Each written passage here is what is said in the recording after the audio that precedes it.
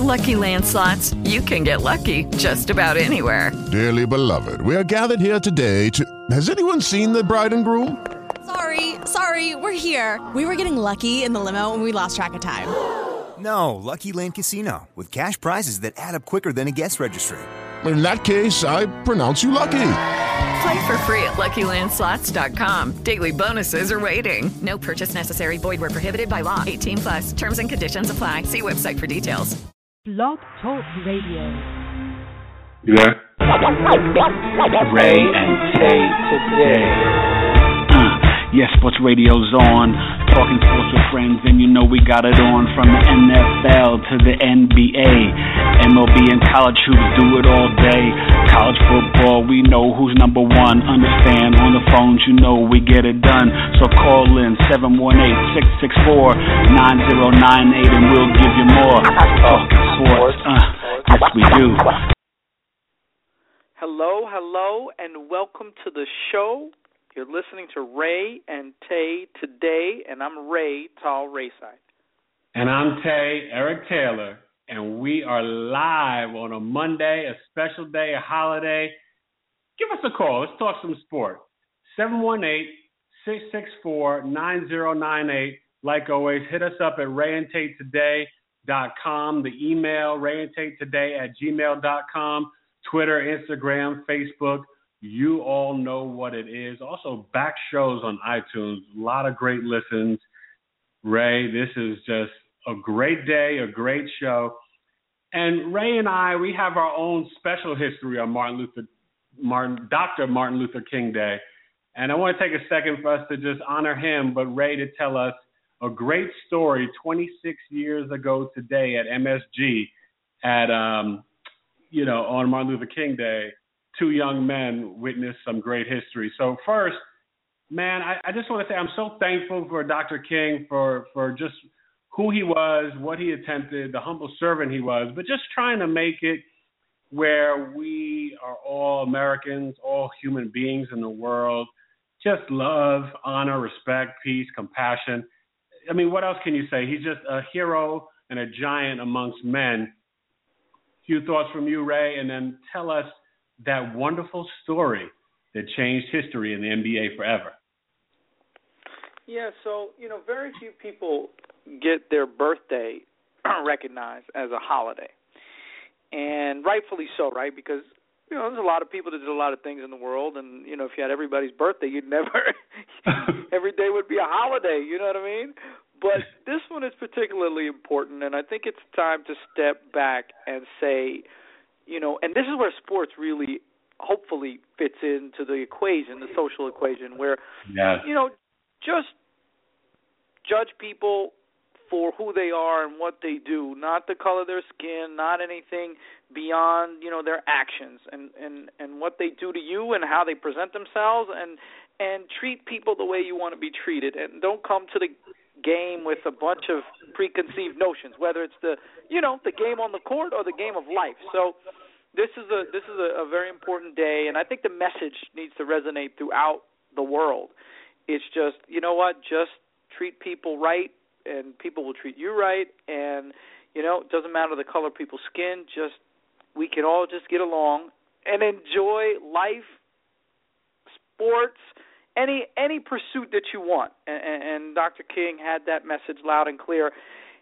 And the message we want to send, so turning it back to sports, is that Ray and Tay were two young teenagers, and Tay's mom and dad back in the day had tickets to Madison Square Garden, so we were the two little rugrats that used to go into the Garden and watch these games and give the Knicks heck. The GMs, the coaches, the visiting bench, anybody that would listen, we'd have something to say. So hopefully, and they heard us. Hopefully we're being a little more constructive with our analysis and putting it on the air so you can listen to it. But one MLK Day, 26 years ago, I guess it was, Amazing. Ray and Tay were at the Garden, and it was 0.1 seconds left, I guess. Yeah, 0.1. 0.1 seconds left, and pretty much you thought the game was over. And the Knicks got the ball to Trent Tucker. They were down 2, I believe. Yeah. And against the Bulls. Yeah. And he hits the shot, and the Knicks win, and everybody goes crazy, including Ray and Tay. And they've since changed the rule, which I think makes sense. So it's 0.3 now. But what an amazing ending to an amazing day and an amazing game. And Trent Tucker, I met him a few years ago, talked to him about that, and we got a kick out of it. But, yeah, great day, Martin Luther King. I think the NBA does it right. They get 5 games. They really do a nice tribute to him. And Ray and Tay were at the game that changed the rule in the NBA. A lot of fun. Yes, and we'll get to the NBA later because we got to start off with just one of our favorite sports weekends, without a doubt, and for great reason. The divisional round, it's special. It's really special, and we had, and Ray tweeted this out. I mean, 4 of the closest games. 3 of them were 7 points and 1 was 6-point margin. And we'll start off with Sunday, work our way around. Friday's show, we'll predict the AFC and NFC championship. But let's kind of recap and review how we got to where we got from yesterday. And to me, it was about the quarterbacks, and it was about injuries and about momentum and all of it. When we look at the Broncos and the Steelers, for me, I must admit I'm a bit heartbroken today, but I'm also proud of my team. I had a neighbor compliment me and say, look, I give you credit. You're out here wearing your Steelers shirt today after they lost. And I said, yeah, that's right. That's the type of fan I am. Great season, great game, 23-16. And honestly, it comes down to Fitzgerald Toussaint, who played well, but having that turnover. I don't think, honestly, Manning, except for that final drive, was throwing the ball so great. Now, he had, 6 or 7 drops from the receivers. It was very windy out there. Big Ben, the first play of the game, throws a bomb to Bryant, and they didn't connect on it, but he was showing everybody, look, I shot up the arm, and I'm here to go. And he played a pretty darn good game. I think at the end, I realized if we had Antonio Brown and or Brown Sugar, D'Angelo Williams, let alone Ponce and Bell, that we'd be going to New England right now. And I'm okay with that, but we could have won this game, so that's hurtful. But I think for the way we were health-wise, it just was too much. Now, look, if AB comes back, we could have gone to New England and possibly beat them. But, it's a lot of ifs. Give Denver's defense a lot of credit. I think their defense in the game, the running game stepped up when they had to in the second half. But again, only 2 quarterbacks this season, or 2 times this season, did the Denver great defense and secondary give up over 300 yards passing to a team. And both times it was to the Pittsburgh Steelers. And my guy, Big Ben, the first game, Ray, he put up the 380, which was just insane. And then in this game, what did he put up? Another 3, I don't know. I didn't even get to look at it, but it just 340 or something like that. 330. Yeah, and to me, it's on to next season. I think Steeler fans hold up your heads high and just be proud of the fact that Big Ben showed up with 339 and a touchdown. It was hard to score. That defense is great. You know what I mean? They're number 1 with sacks. They're great on every level. And that pass rush, you saw, got to Ben at the end. We couldn't even get off the last pass. So, hey, they're number 1 seed. We got 1 versus 2 in the AFC and 1 versus 2 in the NFC. 3 number 1 picks as quarterbacks and a 6th-rounder. That's great. So, I give Denver credit. What do you think about the game? So, I think Denver is lucky to be in the AFC Championship. Definitely. Their offense is a shell of what it used to be, and it's amazing to see the Denver defense carry that team. But we said this about midway through the season, that this is how it's going to have to be, and Peyton Manning is going to have to accept that. And I think with the injury and being out 3 weeks and watching Brock Osweiler as the starter, I think he has accepted it. I think in his face you could tell the frustration on Peyton Manning that he cannot take over a game anymore and dominate. He really can't. The only place where he can is with his mind. So with audibles, checking at the line of scrimmage, his physical tools are not there. Yeah. So he's definitely an asset, and I definitely think you need him. Brock Osweiler is not beating the New England Patriots. So he did a couple of weeks back. I know. I was going to say, even though he did several weeks ago, but I don't think that was no. I don't think when the AFC Championship's on the line, and you talk about legacy. I mean, gosh, if Tom Brady goes to his 7th Super Bowl and wins his 5th, and Belichick wins his 7th, if you add the 2 defensive coordinators with the Giants, I mean, God, We'll get to that next week. We'll get to that anyway. But anyway, Denver. Bottom line is Denver earned home field advantage. I think home field advantage helped them.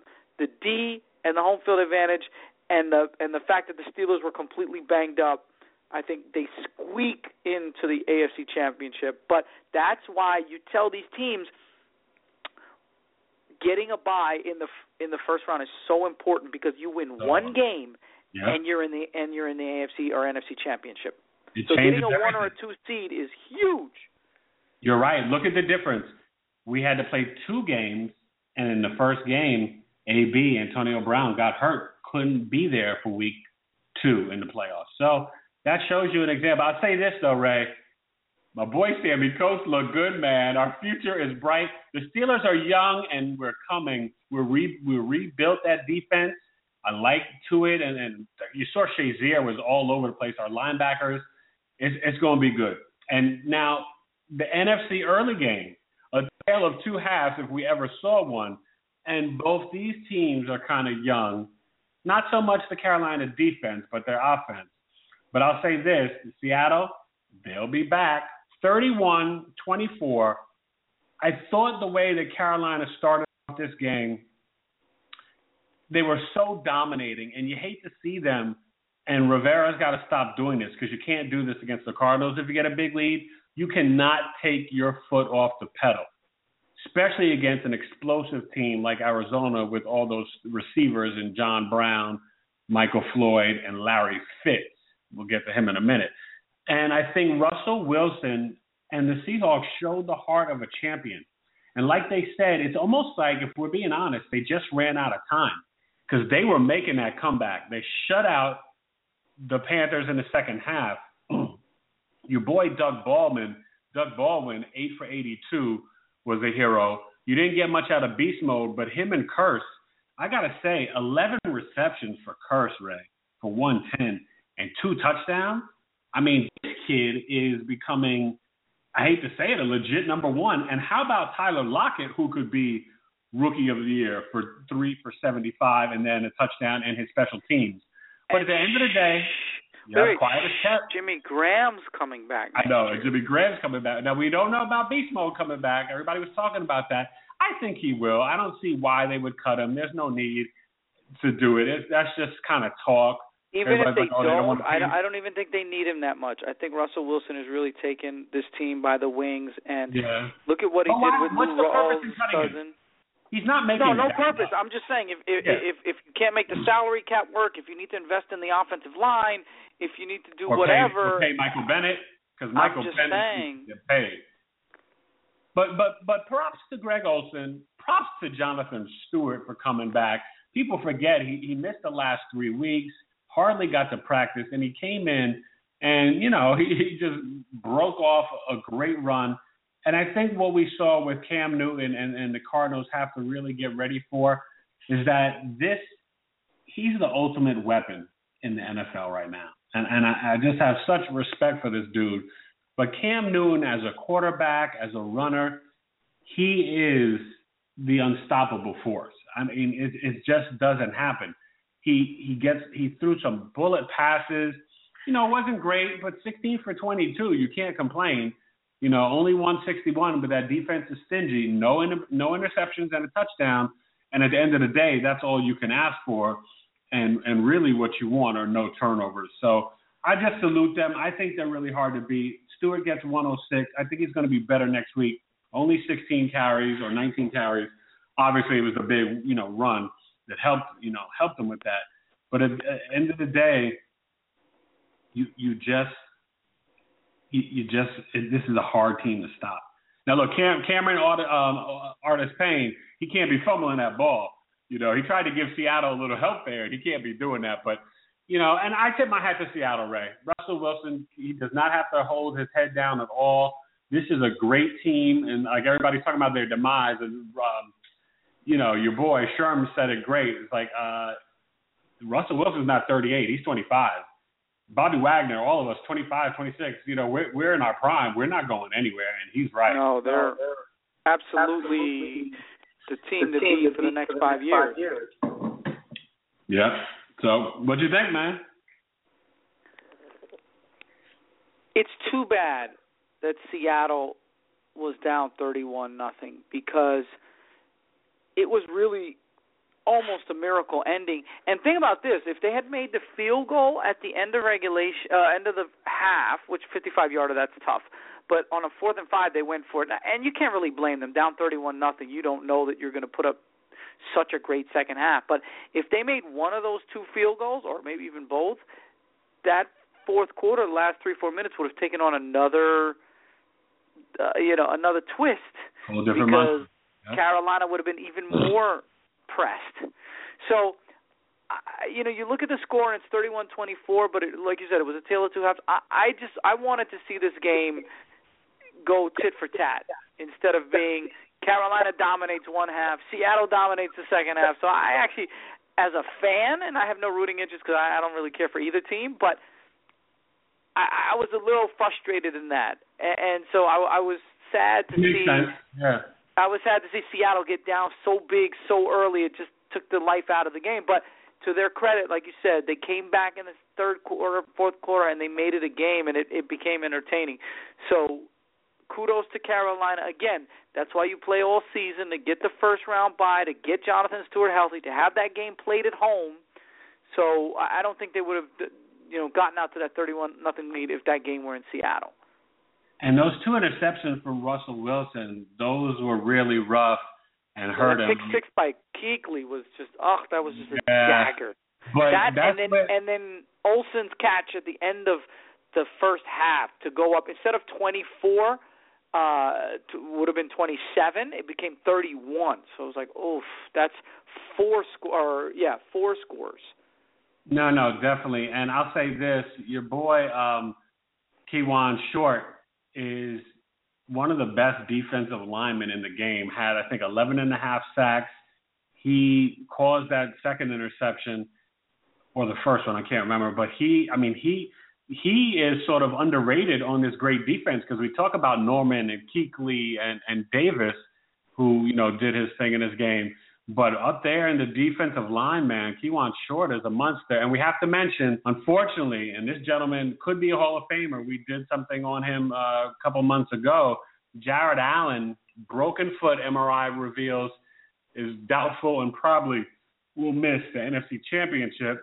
That's killer. Really sad. A great pass rusher and player his whole career, and he's just dying to get to a Super Bowl.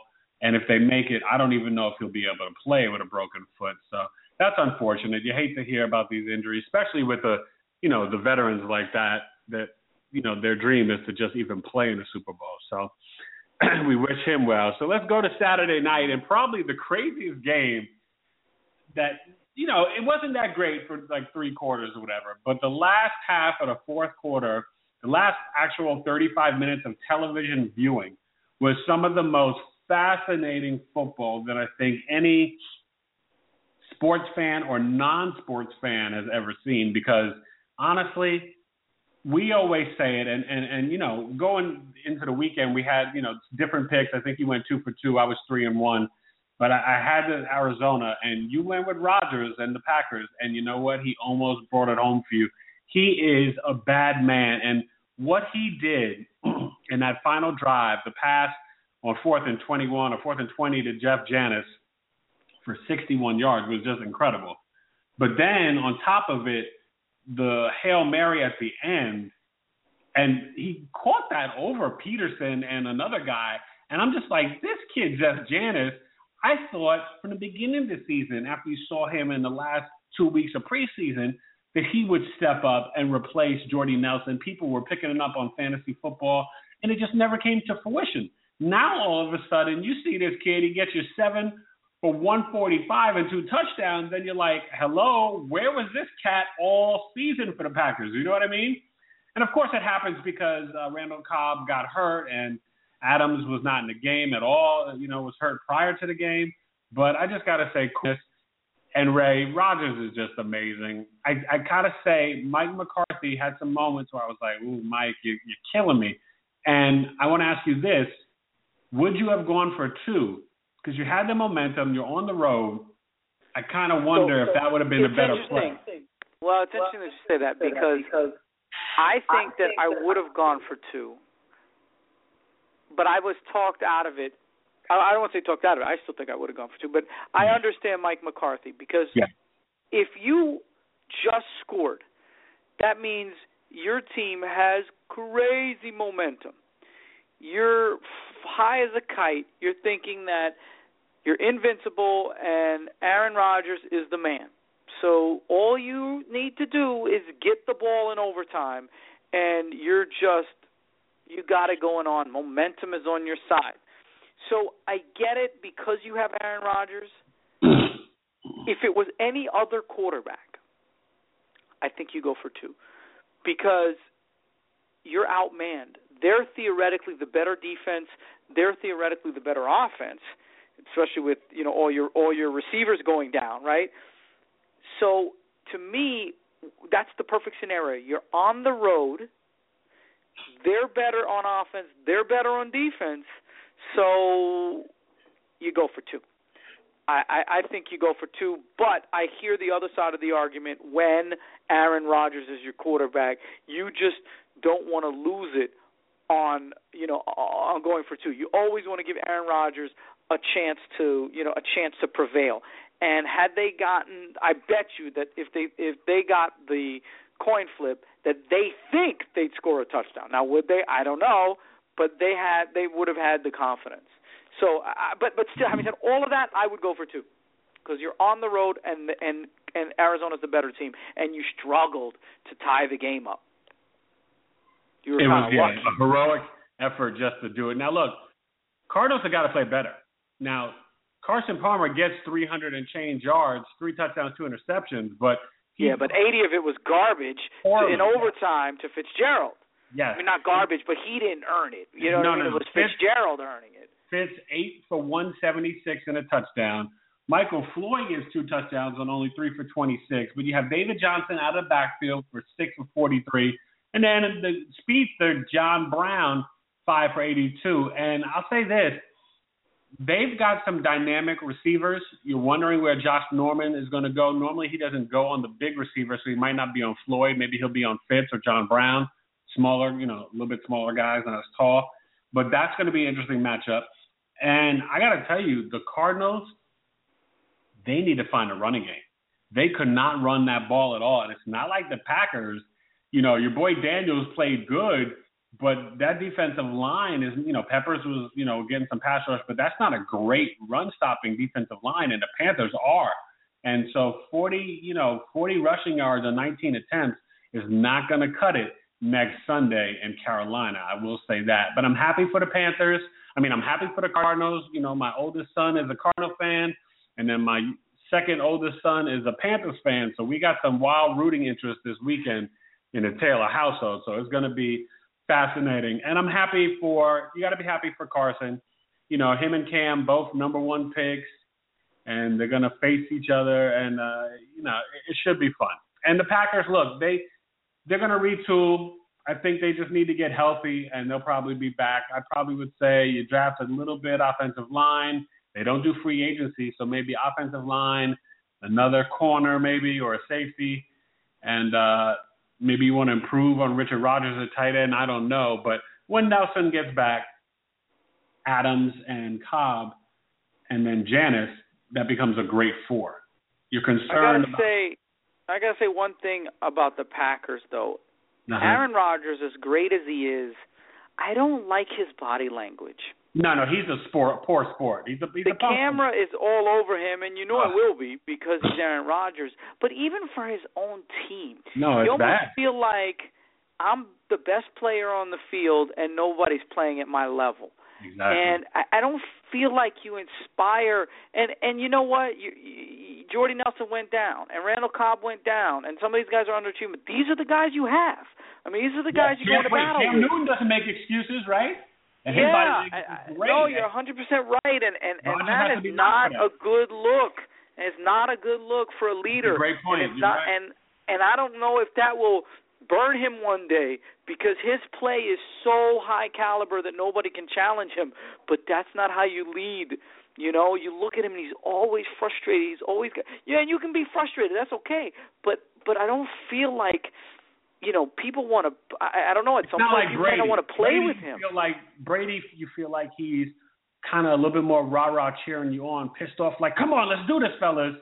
Even more like Des Bryant, where Rodgers, you feel like he's a little sourpuss, like he's kind of complaining and crying a little bit. And he's done it in press conference. Let's be fair. He's kind of thrown guys under the bus, and he doesn't get ripped for it. And you're absolutely but right. I think he combines the rah-rah with the, he'll get on you, but then he'll also slap you on the butt. And I feel like he does it in a way that's very, machismo. But I look at Rodgers and he always looks salty. He always looks bitter. And I don't know how you're leading people like that. No, that's what I'm saying. He's leading with his performance because his performance is exceptional. But I don't know.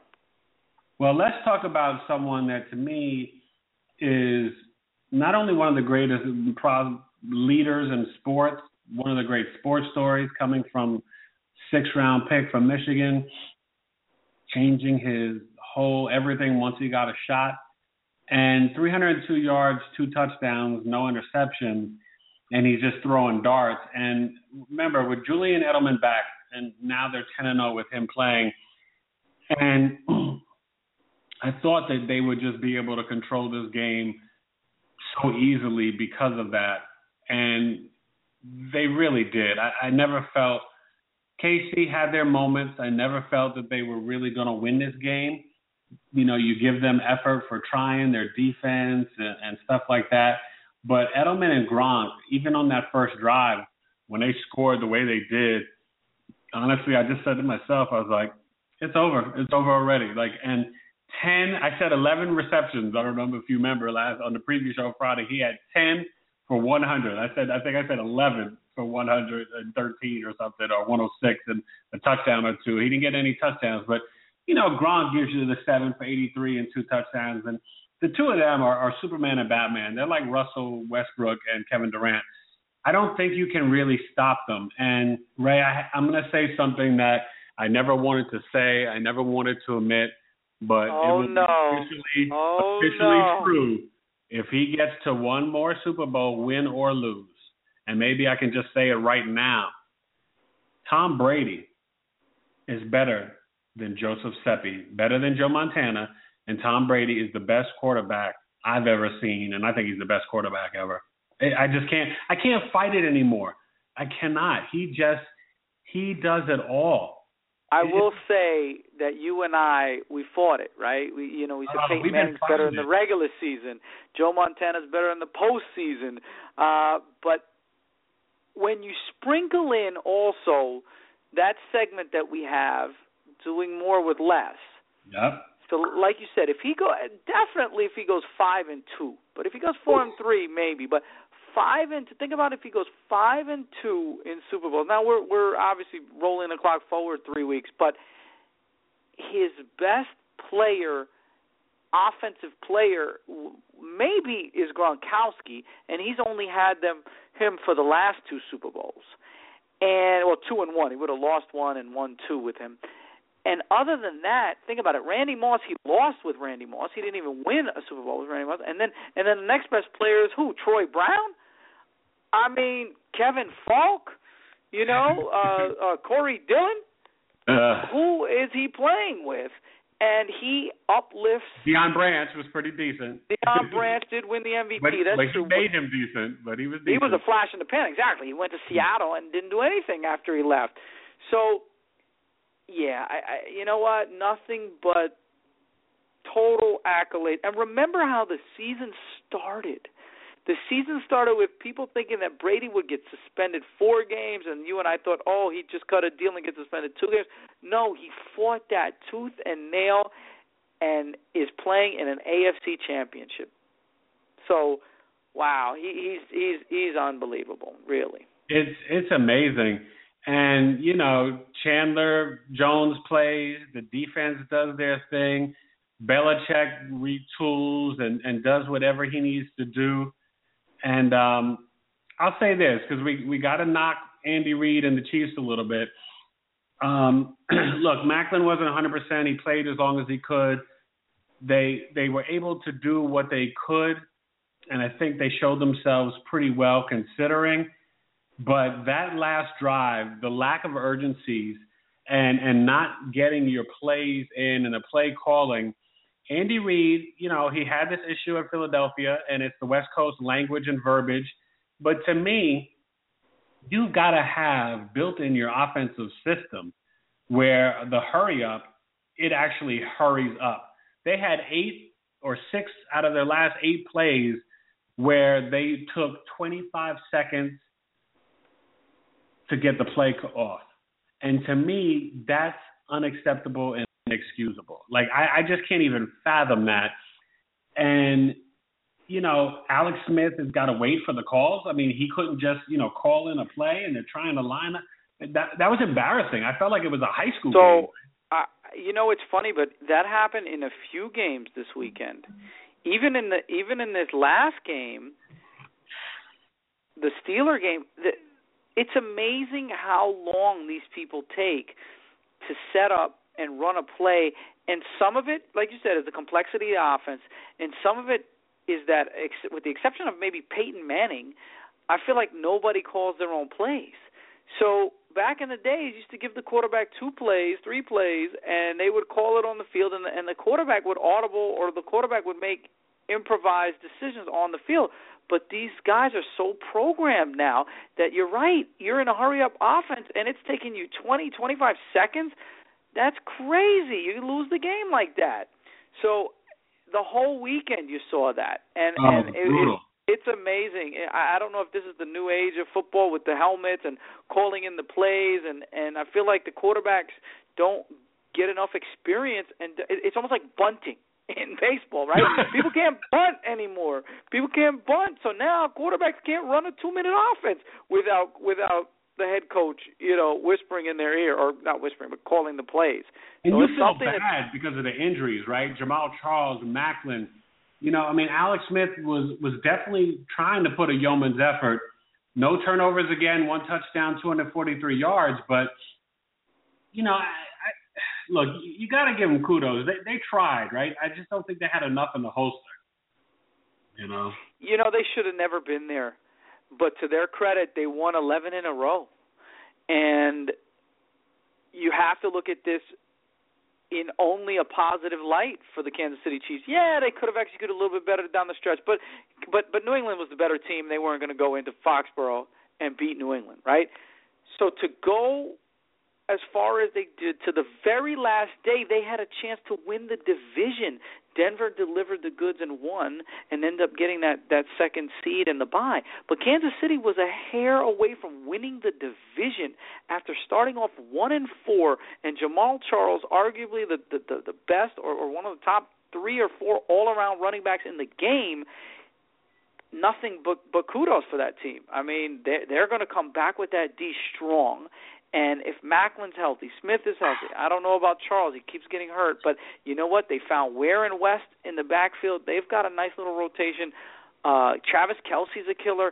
So they've got nothing to worry about in Kansas City. That's going to be a very nice team in the AFC West next year. Oh, definitely. No, I mean, you know, it's one of those things where you feel like they're only a couple pieces away because the defense is so legit. Now they've got 3 running backs that can do things, And Kelsey is just coming on as a great tight end. And I think the Chiefs' future, you got to say, it's really bright, you know. So, look, it was some great games. Friday, you know, we're working on a nice NFL guest for our audience. Hopefully that works out. And we will definitely preview the Final Four for the NFL. And I'm just, I can't wait. It's just, this is what it's all about. If you, not talking about predictions, but what Super Bowl as a fan would be most entertaining for you to see?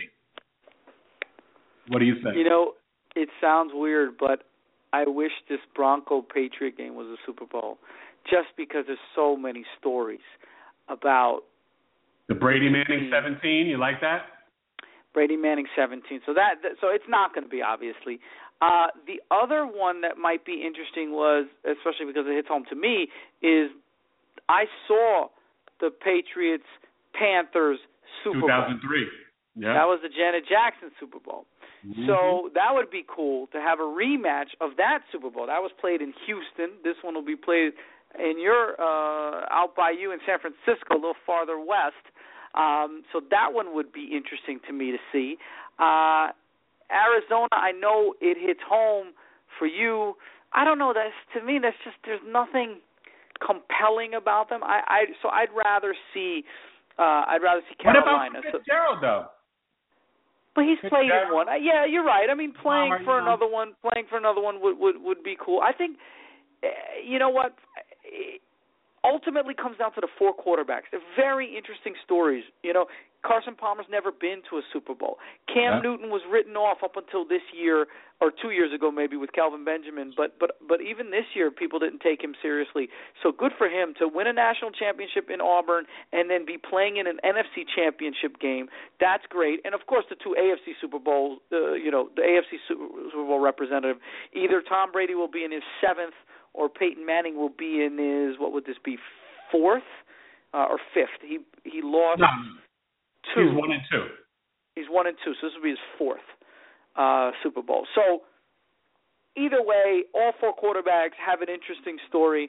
I guess the one I'd most want to see is probably New England, Carolina. I also have a fear that Peyton Manning's arm at some point is going to give out on him, and I don't want to see it in the Super Bowl. You know what I mean? I already saw him. Felt like you saw that against Seattle. Like that was exactly. I saw him lay an egg against Seattle a couple years ago. So I just, for his own sake, I don't want to see him go out like that, because I'm pretty certain that would be his last game. I mean, whatever game he loses, either this week or next week, or in 2 weeks, with the Super Bowl. I'm going to tell you, I'd like to see – I kind of want to see Panthers against the Broncos, and just because I'm tired of the Patriots, but I think for legacy and history, I'd love to see Cameron Newton beat Tom Brady in the Super Bowl for his first win, because to me, that puts your first win at such a high mark with what Brady has and with the lack of what Cam has. To get into a Super Bowl, win MVP, and then win Super Bowl MVP, that would be one of the great seasons of all time with the offensive weaponry that he doesn't have, that he has to use. Do you know what I mean? So yeah, if Cam Newton wins, think about this. He would win a Heisman, a national championship, and in the same season, right? Heisman, national championship, Super Bowl and a league MVP. I mean, who knows if he's a Super Bowl MVP in the same season, but yeah, in his career. No, he won the Heisman and the national championship in the same season. Oh, you're saying for him doing that in the same season and then doing this. Yeah, not literally in the same season, but I'm saying the Heisman and the national championship were the same season, and he'll win this year's MVP and maybe a Super Bowl MVP. I think it's just legendary. That is. Give him credit, man. He's been ripped the majority of his career, and people talking about his body language. I did. You're writing that I'm sorry letter, and yes, I am. We might need to hear it on Friday, because the fact that, I mean, honestly, after last season and you're looking at this season and Kelvin Benjamin being hurt from day one, and D'Angelo Williams, going on to the Steelers, and you're looking at this team, and you're like Greg Olsen, Devin Funchess, and Ted Ginn Jr. and Cotchery, you're thinking, and your boy Corey Philly Brown, you're thinking Cam Newton 6-10, maybe 8-8 if they're lucky, everything breaks right. So go 15-1, and I think it's also time, Ray, even us, we got to start tipping our hat to Ron Rivera. I mean, this isn't luck. This guy's a good coach. You know what I mean? This is good coaching, a good coaching job, and I think he's a great leader of men. Riverboat Ron, we always talk about that, but it's time to just say, you know what, he's a heck of a football coach, was a pretty good player, and you feel like he's doing it the Ditka and the Chicago Bear way, so that makes it all the more, better. So, look, it's going to be fun. Friday we'll talk about it.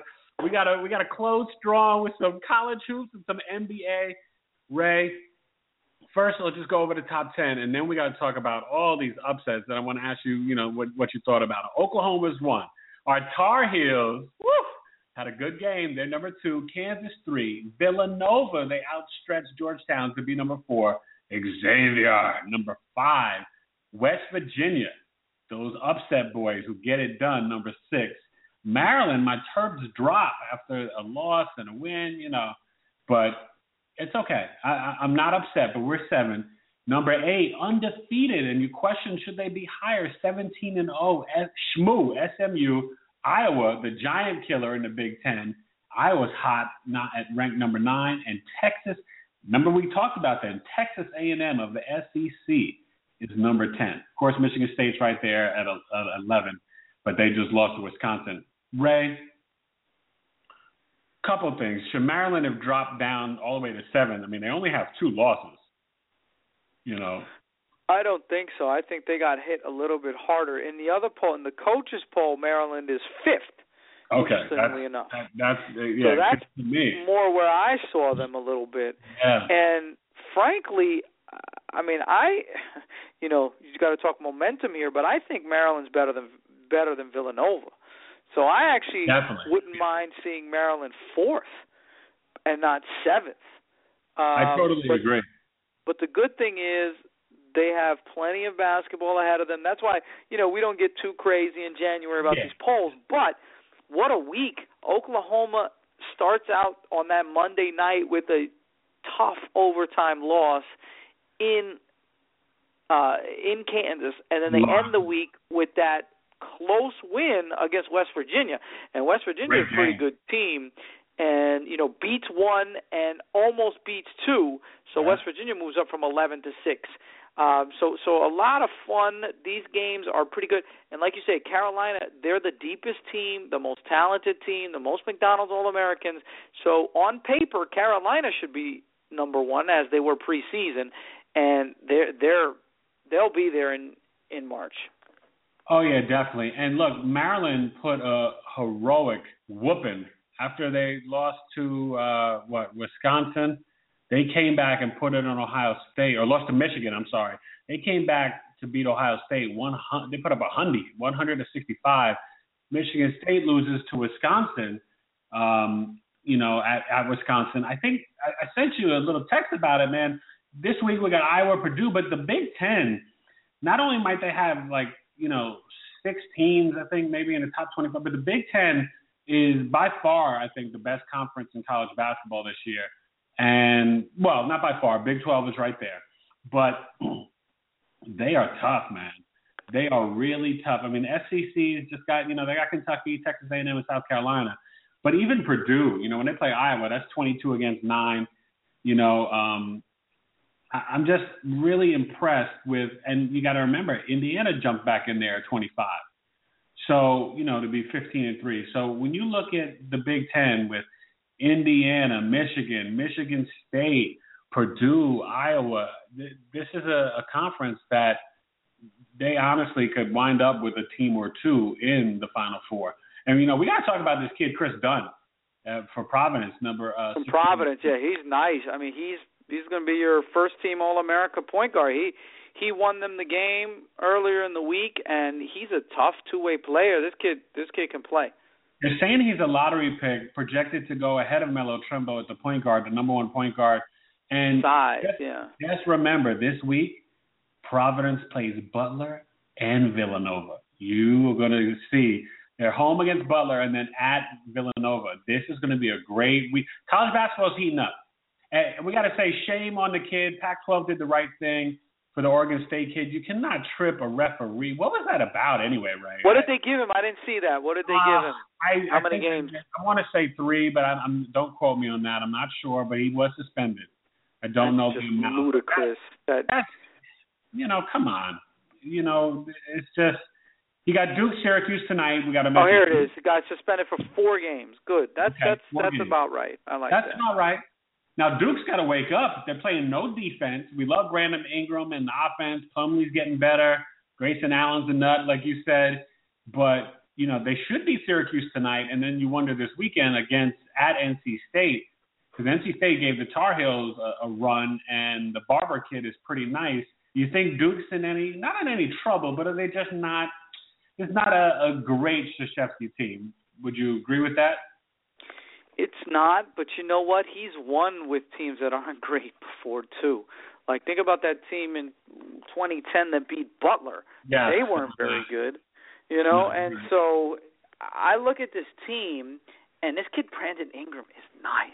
Yeah. And he can play. Grayson Allen, to me, is like Austin Rivers, but Austin Rivers had a bad season at Duke because he was just a freshman nut. And now Grayson Allen, and they got this other kid, the lefty, the freshman, he's also very good and very offensive-minded. So I think they really, really miss Emil Jefferson because they get no rebounds. And the Plumlee kid's a senior, but he's not as good as his brothers.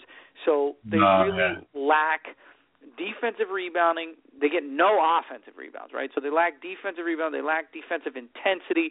So it's a run-and-gun Krzyzewski team until Jefferson comes back and until they're able to reestablish a defensive identity. They're kind of skinny. So they're light in the butt. Run-and-gun Krzyzewski team. Yeah. They're kind of really, really light in the butt.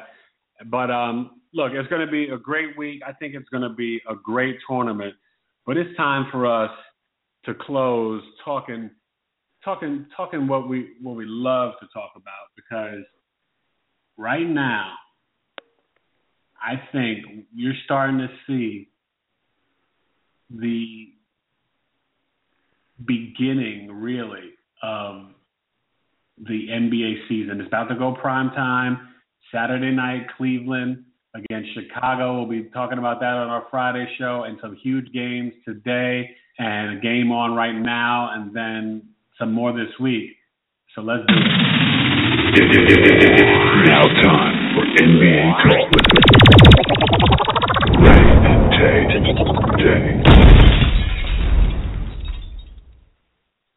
Oh, I love it.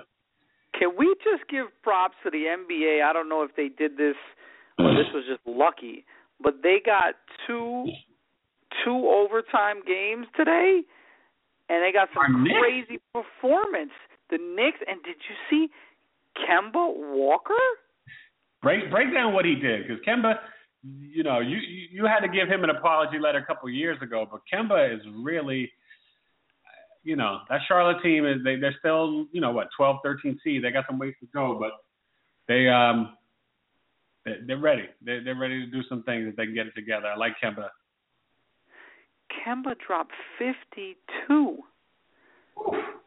Second highest year in the NBA, behind Butler. Charlotte 2 overtime win.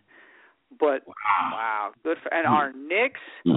So I got to give Kemba credit, because he's an offensive juggernaut. I tell you what, when Jordan drafted him, I was like, what is he doing? But he's played much better than many other draft picks, right? The Michael Kidd-Gilchrist, who was the number 2 overall pick. But they're saying he might come back. He might make it back before the end of the season with that surgery. We thought he might be out for the season. So yeah, he's a role player, but that's for another day. When you're drafted that high, you need to do more than be a role player. But kudos to him. Kudos to my man, my Melo, not Melo Trimble, but Carmelo Anthony. The defense, you saw Melo playing D. In as much as Carmelo plays D, but yeah. the Knicks, that was a big win, right? I mean, what was it, 119-113. My man, my Melo, in second in 2 overtimes, hits the big three. And you know what, this Sixer team, man, but I keep telling people, I'm like, look, as bad as they are, I want to be the GM of the Sixers. I want to be the GM of the Sixers. They have potential, and they'll be all right in a few years once they lock in their 8-man rotation. But Melo only had 19. Playing good. Noel played good, and our guy Porzingis with another double-double. Right. Now, keep in mind, Melo had that big three, but he had 19 points on 28 shots. He was 7 for 28. He did have 7 rebounds, 7 assists, but that was a bad shooting game.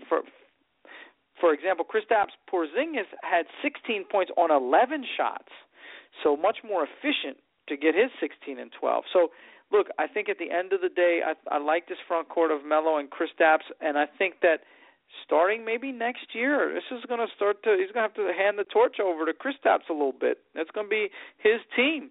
Melo is probably in the prime of his career, but about to hit the downside of his career. And this kid, Porzingis, is 19 years old. So he's the heir apparent.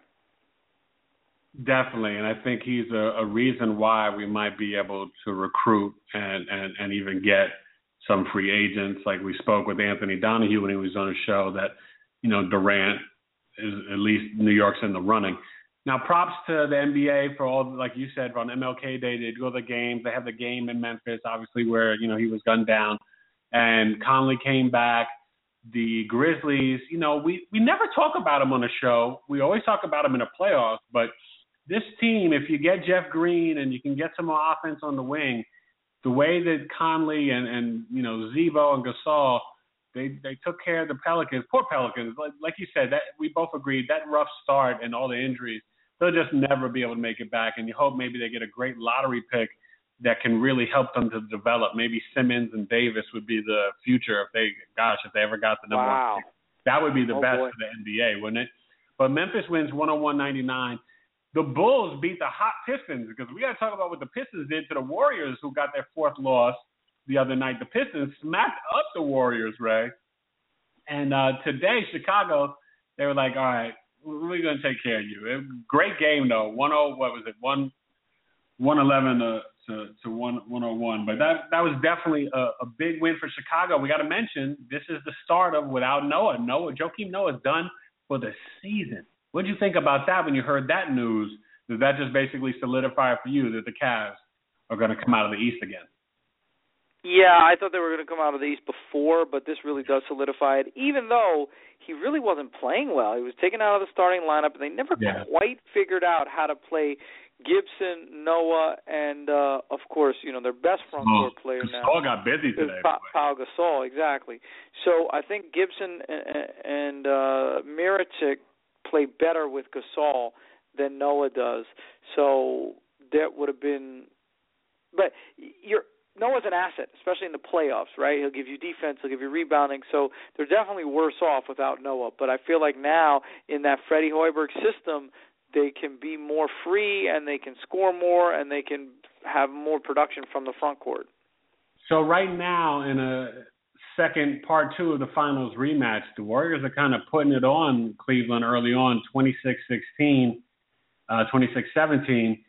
Are you concerned? Is this a big deal if Cleveland loses this game? I think mentally for me it kind of is. They need to win with Kyrie is playing better now and they're at home. Or do you feel like the Warriors, after that Piston loss, and they feel the Spurs? Look, Spurs are 36-6. The Warriors are 37-4. And we know the Spurs have the best point differential at like 14 in terms of their margin of victory. The Spurs are right on the Warriors' neck. Do you feel like the Warriors just feel more pressure to win this game at Cleveland, or what is it? Well, I think the Warriors are on a mission, like you said. They lost to Detroit and Milwaukee this year, and they're probably thinking, what? These East Coast teams that are not even above 500. Harrison Barnes is back, though, so we'll see how. Good pick up in fantasy basketball. Yeah, we'll see how the rotation now works with Harrison in there. Draymond Green probably takes a little bit of a step back with his statistics and his, push for potential MVP. But the Warriors are fine. I agree with you that the Cavs probably need to win one of these marquee games just because, except for LeBron, if you think about it, nobody's really been in these battles, right? Kevin Love was in a terrible Minnesota team, and Kyrie Irving was on terrible Cleveland teams. So of their big three, nobody really has, the deep playoff experience and coming back next year and then being the hunted. So they need to win a marquee game or two, whether it's against the San Antonio or a Golden State. I mean, obviously they'll play Chicago more, but I think they have to win against against these elite Western Conference teams, maybe the Thunder. Yeah. No, you would hope that they would, and you would hope that they should. The Clippers have been hot, Ray. They've been, running off, 10, 11 in a row. They're starting to play better. I'm kind of bummed out by Houston because, Ray, they should not even be – they're 22-20. They're the 7th seed, and I don't even know if they deserve that. I mean, they're going to make the playoffs in the West just because, Utah's there. But Dwight Howard's playing well in the last 8 or 9 games. I think he's averaging like 19 and 13. They have so much talent. Oh, they have it. Why shouldn't they be in the playoffs? Look, you saw Cleveland on the back-to-back after losing the Spurs on ESPN on Friday night, put it on them, and it was almost embarrassing. Even the announcers were like, what is this? And they were wearing the old Steve Francis Rockets jerseys. It was a mess. And to me, I don't know from night to night what you're going to get from them. Look, they barely have a better record than the Knicks. And honestly, they'll make the playoffs just because Utah's been banged up and they're in the 8th spot. And, Portland and Sacramento are still trying to work things out. But and big win by Portland today. But quiet as kept, though. They're one back in the loss column from being in the 5th seed, Minnesota, where the Memphis Grizzlies are right now. So, I mean, I hear what you're saying. It's theirs to lose, but to me, they have the roster. That's the thing. I don't know if Bickerstaff can get it out of them because we know Kevin McHale hit the wall. And what's up with Ty Lawson? Like sometimes he doesn't even that's what I'm saying. Like from night to night, right? Like you don't want them on your fantasy basketball team and daily fantasy players. You can't even you can only really take Harden James Harden, yeah. Like some nights Terrence Jones can't get off the bench because he's just playing so poorly, and Clint Capella or this one or that one. I mean, they're completely an enigma. It's really hard to watch. That's exactly right. That's exactly right. And again, I don't. It's not. That's what bothers you when it's not talent. I mean, you couldn't build a more talented roster than they have. I mean, yeah, sure, you can go get yourself Michael Jordan, but the point is their roster is really, really solid. So you almost have to think, except for this chemistry issue, which is kind of nebulous, but you got to give Daryl Morey and those guys credit. They have very much talent at every position. They're just not playing well. So and they're on their second coach. Yeah, I don't know what to say. It's surprising, and I'll tell you this: you wonder if OKC can get the others. You know what you're going to get from Ibaka, sort of defensively, and you need some points. But if they can get Waiters and Cantor and some of the other bench players, if they can get the others to really start to, mentally play the defense and chip in offensively where they need to, I still believe OKC is not a good matchup for the Spurs or the Warriors. I believe both those teams could struggle with an athletic, healthy OKC in a 7 Yeah, especially the Spurs. I feel like other than Kawhi Leonard, nobody on that Spurs team is particularly athletic. Even LaMarcus Aldridge isn't, he's a great player, but he's not, particularly athletic. He's good. He's not below average. I think the rest of that team is average or below average athletically, and the Thunder are the one team that can expose that. No, you're right. It's I tell you, man, this is what we wanted last year. I think we're going to get this year, because I think once Blake Griffin comes back, I'm not sure when that is, and he's healthy, I think the Western playoffs this year will be what we wanted it to be last year, and we didn't get it last year because of all the injuries. So you just pray everybody stay healthy and let us have a classic, Western playoffs. The East will be good until it gets to, Cleveland. But, the other teams will battle each other. And, maybe Toronto's the second best now. We'll see. But then Cleveland against the survivor of the West, that is going to be a classic, especially if Cleveland has their big three, which we hope that we get to see. Yeah, absolutely. So we got some basketball to watch today. Let's keep it going. I mean, we've got to watch this Warrior-Cavs game, and then we've got the late game. We've got the Clippers and the Rockets. So still some MLK basketball to watch. Great show. We've got a great sports week coming up. On Friday, we'll come and preview. We might have a special guest, but we're definitely going to preview the AFC and NFC championship. And that always hurts my heart, because that means basically football season's over. I know. But you got to talk about it. And wait, and Mike Mularkey, official Tennessee Titans head coach. So they got him, and the GM said, Ray, the number one pick is up for trade. Bring in the offers, which makes sense. They need to improve the roster. They need more than the number one. So I agree. Trade it away and build up that team. Help Mariota in multiple ways. So let's see who really wants the number one. Joey Bosa, yeah. Bosa, or who's bold enough to go up there and take a quarterback. It's going to be interesting. We love the NFL draft talk. We'll try to get some guests for that as well, too. So thank you for listening. Go out there and rest in peace. I said death comes in threes. The Eagles singer, songwriter, forgot the guy's name, from the Eagles just passed away at the age of 69, Ray. So that's the third one. Natalie Cole, the Eagles guy, and David Bowie. So,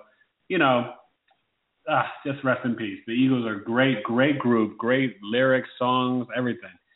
So happy MLK Day. We're thankful, and we just thank you for Glenn Fry. Yeah. I was just Glenn Fry. Glenn Fry, 67. He died. Legend, 67. Oof. Love Glenn Fry. Great boy. Just a shame. And definitely the Eagles. Even Tribe Called Quest listens to the Eagles. Q-Tip used to so. But again, great sports day, great sports week. We'll see you on Friday. Thanks for listening.